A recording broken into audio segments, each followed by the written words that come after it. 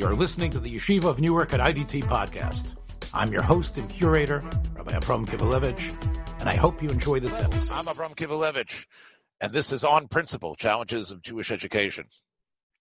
I'm here through the magic of Zoom, actually not far from each other. We're actually just within a mile or so of each other with my good friend, Rabbi Yossi Kenigsberg, principal of Mesivta Yesodei Yisrael. And as he has told me that although he is the principal of that Mesivta, much of what he does, and this is what I really want most of what we're going to talk about, is his stewardship of the secular studies program of this high school. This is a high school that I think has been, you'll tell me, Yossi, in a second how long you've been in existence, but I think it's a fairly new school.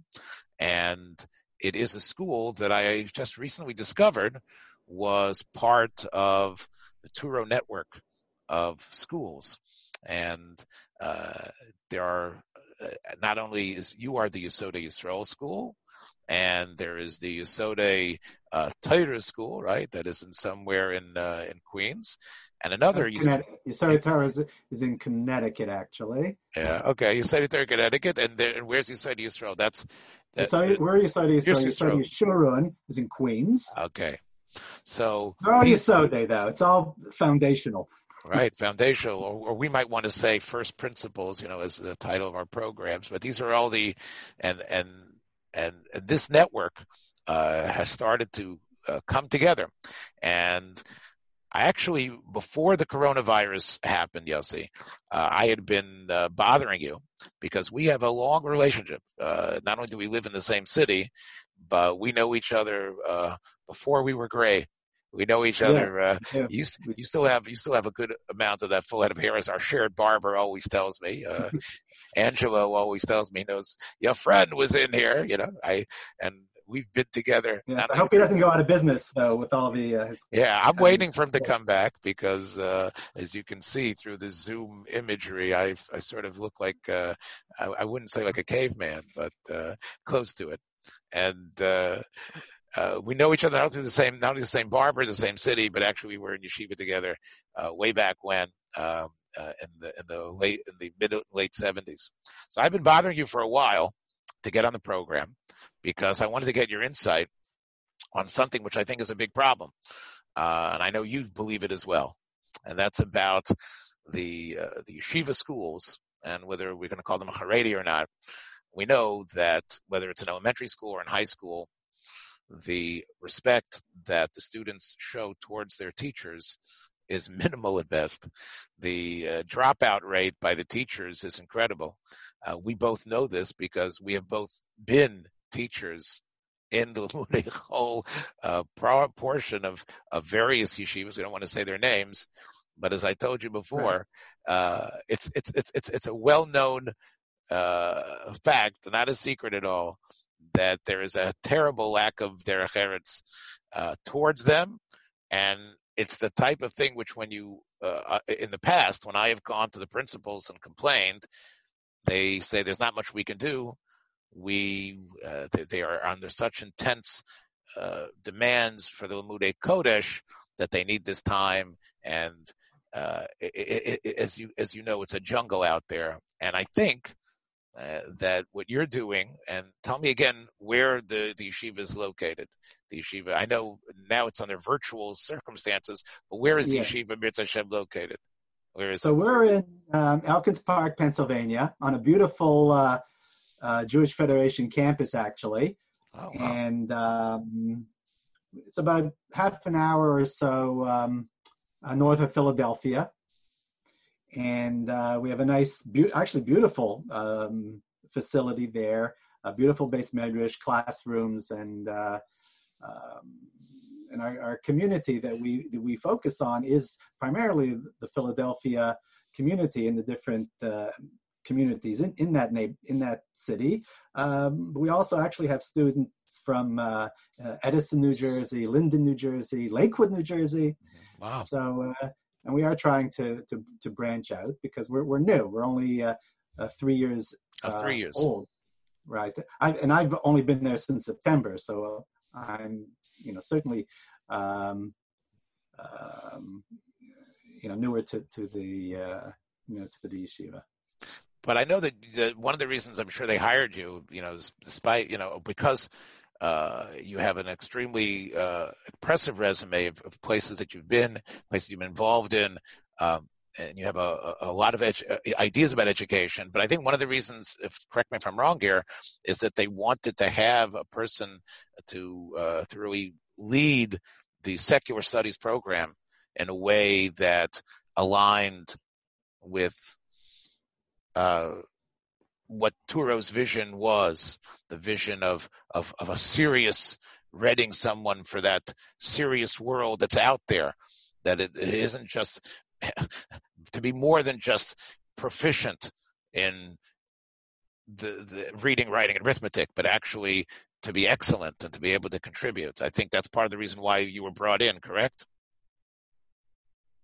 Well, yeah. So there's no question. You described very accurately, though painfully, what goes on in many of the, yeshivas. Certainly in the New York area, that at least the ones that I've had experience with prior to this. But I like to think of ourselves, not that we're perfect, but certainly, up there in terms of almost like a gold standard of what a secular general studies department should be like in the in the yeshiva that also is very serious learning. And the way our day is divided up, the Limudei Kodesh part of the day goes till almost 3:00, and we start at 3:15.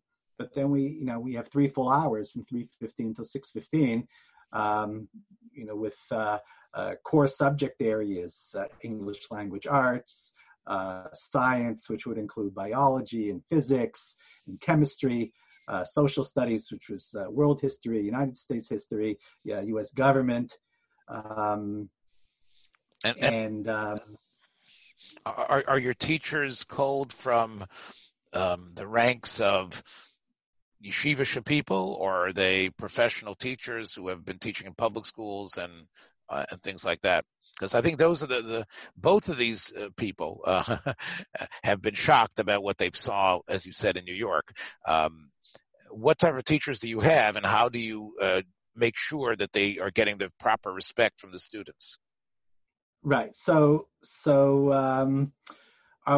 to answer the first part, our teachers are professional teachers. I mean, I'm one of them. I actually teach English language arts, sure. Which is an area that's near and dear to me, actually. Sure. So I do teach that as well. But all our teachers are certified teachers and professional teachers. One is a teacher who teaches at one of the high schools in Philadelphia. We actually have our science teacher is a PhD and a professor at a college. Has there been a edict to try to get Jewish teachers, or the teachers are a mix of Gentile and Jewish people? Right. So that's a good question. So the primary objective is to find the most competent, the most professional, most creative, most engaging teacher, regardless of his religious background. Now, as it happens, 3 of our 4 teachers are from people, and that's helpful in its own way. There's pros and cons, and I've sort of struggle with this sometimes. Is there a preferred? But because you think that maybe, I guess the downside might be that the students might assume a greater familiarity because of a shared social background, and therefore they might think they don't have to take the subject as with such seriousness. Is that why you say? Right. So that's the risk that, we're all part of the same tribe. So we can be overly friendly with each other. But again, it's really how the teacher creates the class atmosphere. And, our teachers use the advantage of being on the culturally and religiously similar by understanding where the boys are coming from, but at the same time not losing that professional sort of atmosphere. Because the bottom line is, if you want to create a successful general studies program in a yeshiva setting, it comes down to creating that kind of culture. And that is, you need to have faculty that are professional, creative, and engaging. And you want to have a faculty that also does have some level of empathy with the boys, because they do have a long day. I mean, unfortunately, that becomes the one of the primary excuses and why the behavior is so inappropriate in Right. some of the yeshiva settings, which is a topic on its own. But we create a non-adversarial kind of relationship. There's expectations, and there's structure, and there's a real curriculum that's documented, and there's accountability from all sides, from the sides of the students, from the sides of the teachers, and that way we create this kind of culture that produces what I think are positive results. I know that in my spotted history in this field, I came through the frustration of the Rosh Hashiva, who was setting the tone for the Torah revision, wasn't always speaking even with the principal, the English principal. And many times the English principal had another job in the morning. They didn't always see each other. And although they paid lip service to this idea of we want the best in our education, we want our Limudei Chol to be top notch, we want to bring in the kids because we know we need them.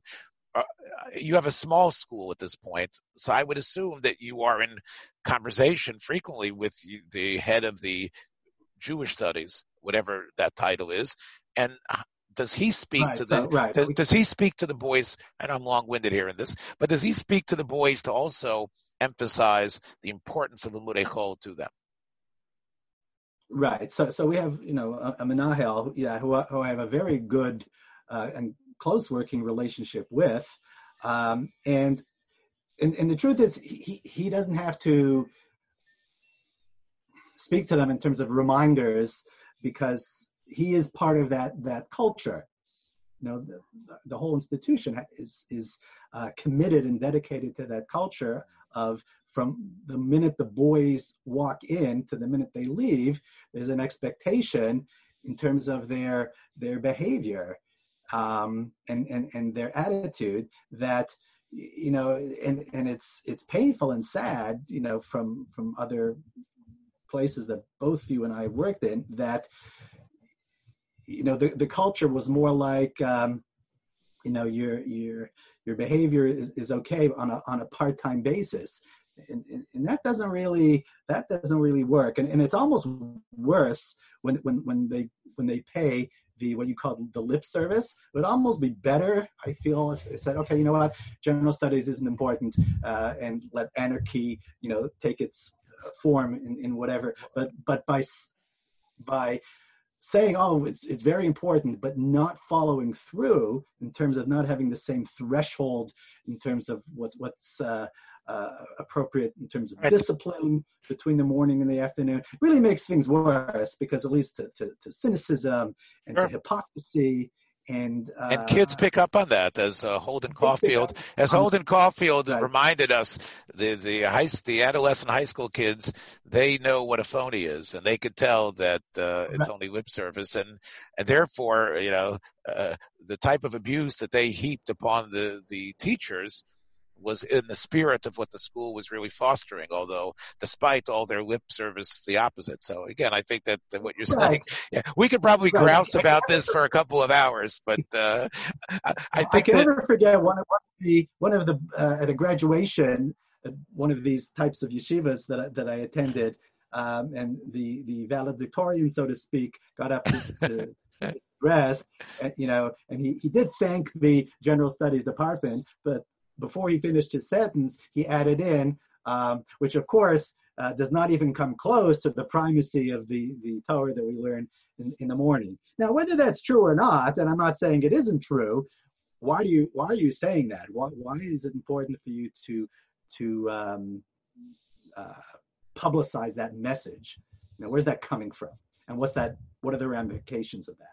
So I think really this is there's another factor here which we were talking about before we started recording, and that was that during this Corona crisis, where yeshivas, whether all types of schools and yeshivas in general and specifically, have been trying to somehow salvage a day of learning. And actually, in a very episode right before this, I spoke to a leader of one of the premier Haredi high schools, and they said to me, it was Rav Simcha Cook, who said to me that they had to make a painful choice and downgrade what they were doing for Limudei Chol.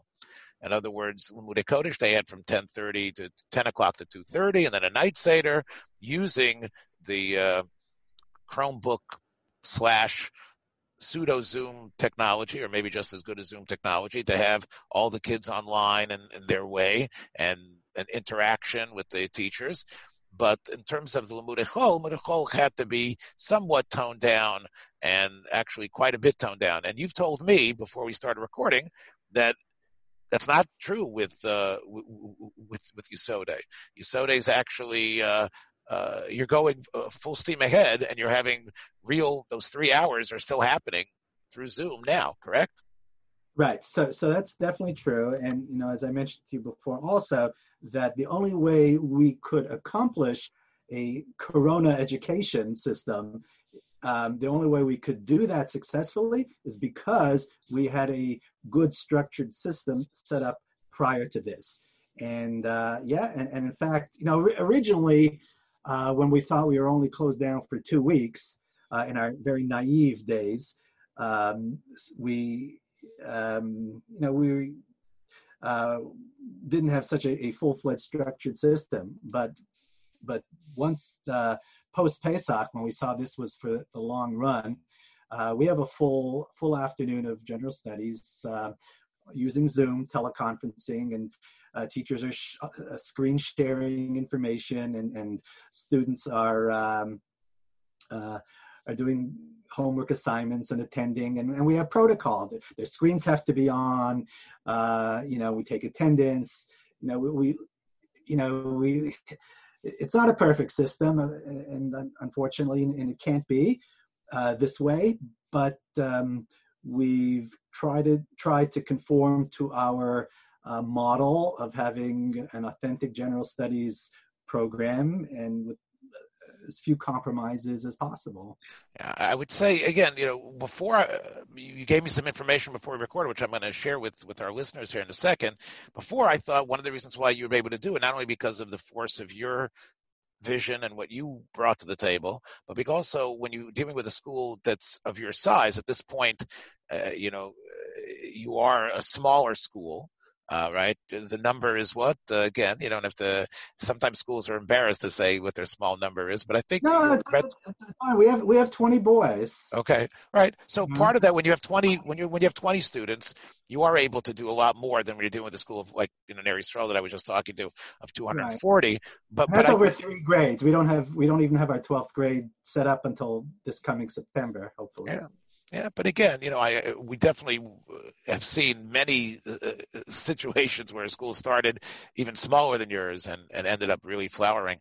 But I think one thing why you're able to succeed was your size, because you could govern that and you could definitely be involved much more intensely. But I think what you've shared with me right before we got on the air was that you're part of the Turo network, and this is a phenomena which I think sociologists and historians of education in the United States are going to be writing about in the future, which is the unique vision of Bernie Lander and his son Danny, sein gesund, and they have really been able to reinvent this wheel. I think for years, like when we were in yeshiva, we weren't YU guys. We were in a different type of yeshiva, and by Rabbi Yechon and Zweig together. But we understood what YU was, and YU was Tairu Mada, and in many ways they were hobbled by the Tairu Mada mantle. I think they've tweaked it and maybe gone to a level of great significance in what they've done, but it's been sometimes hard for them to emphasize Torah as much as Mada. And sometimes and you've seen that within the YU controversies that have occurred, where there's been, you have a Rosh Hashiva saying one thing and you have someone else going another way, and then you have the student body churning. I think Turo has avoided that. Turo has incredibly, it's an option which leads to a very high standard of education, degrees that students are entering the workforce at the highest possible level, and yet there's a mantle of being part of the Haredi world there that I think has escaped YU, despite the great Rosh Hashivas that they have. I think, and we know this, I mean, both of us know, is your kid going to YU or is he going to Turo? We know that that's a right. Subtle but very significant difference. And it seems, and I'm going on here on this, but it seems that from what you're telling me is that the Turo model that was developed by those Turo high schools, that's what's trickled down to your school as well, correct? Right. No, that's absolutely true. And I guess the closest institution in the Turo empire that we're affiliated with would probably be the Or HaChaim Yeshiva in Queens, which is a very serious, high level, perhaps using the word Haredi type of yeshiva. That's and in terms of learning, I think that's what our students would aspire to. At the same time, to have the secular program that allows them and affords them the opportunity to go into the types of professions that would that they may choose to be involved in. Right. And what's interesting is that there's an emphasis of being serious on vocation, right? That we need balabatim, and I guess that's part of what even your high school students understand, that this is a serious part of their life. And I guess again, I know that Bernie Lander was a pioneer in this way, and I think there's another thing here which sort of occurred to me, which is that we know that Turo, in terms of their academic reach, has schools in far-flung areas that have nothing to do with Torah at all, right? They have schools where in places where their student body is probably made up of very few Jews, a few Jewish people, and yet they're able to push the idea of solid, significant education, and I think that's sort of it takes away the burden from even your high school student to sort of walk in the with a mantra wrapped around you is difficult. I represent Torah and Mada. I represent this synthesis. I think Turo has been able to reject that. They've been able to say, we stand for excellence. Of course, you're going to be the best professional you can, but we don't necessarily have to make it ideological. They don't have to wear that ideological crown of this is what we represent. Practically, this, of course, is the best thing, and Derech Eretz and Midos and Musar are able to be part of the same system. And I think that's probably what you're seeing on the ground, and why you're having, I know Rabbi Kenigsberg a lot a lot more pleasant experience than with the things that we've talked about in the past. And it seems like you've got that recipe for success down. Yeah, I mean, the what's so sad and what's more than sad, it's almost frightening and very concerning is that the boys in these yeshivas who are so abusive to their teachers, and begin I have no doubt sort of to internalize and justify this kind of behavior. And today you insult your teacher, tomorrow you're going to insult the bus driver or the waiter or the cashier or the custodian, and how corrosive is that on your moral and ethical interpersonal relationships with other people. Well, unfortunately, I think we see the byproduct in many incidents that are happening in New York in terms of reaction to federal authorities or government authorities. I think there is that sort of attitude: is you can't tell me what to do, you can't push me around. There is a lack of understanding of what it means to be a mensch and a good citizen of the country. Right.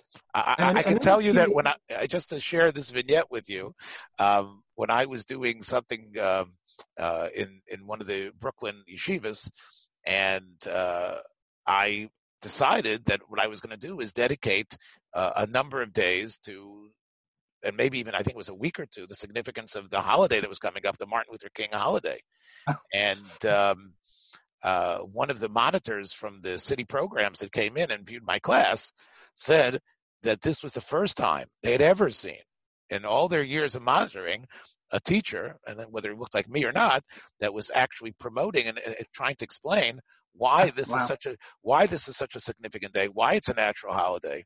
And I think that it's good citizenry, it's menschlichkeit, it will deflect the rise of anti-Semitism.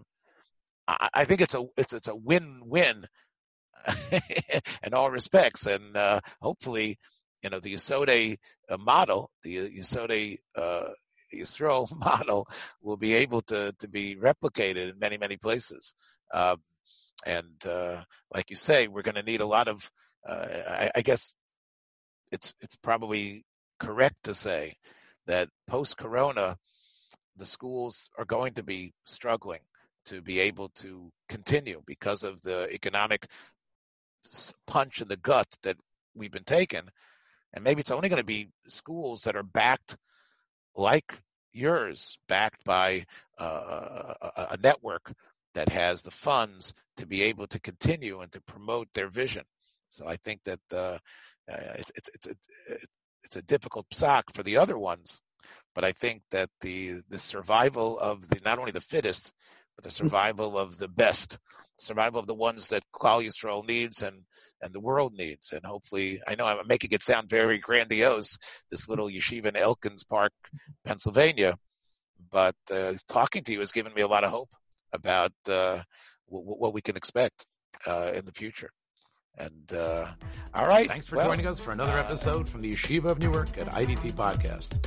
Be sure to subscribe on your favorite podcast app so you don't miss a single episode.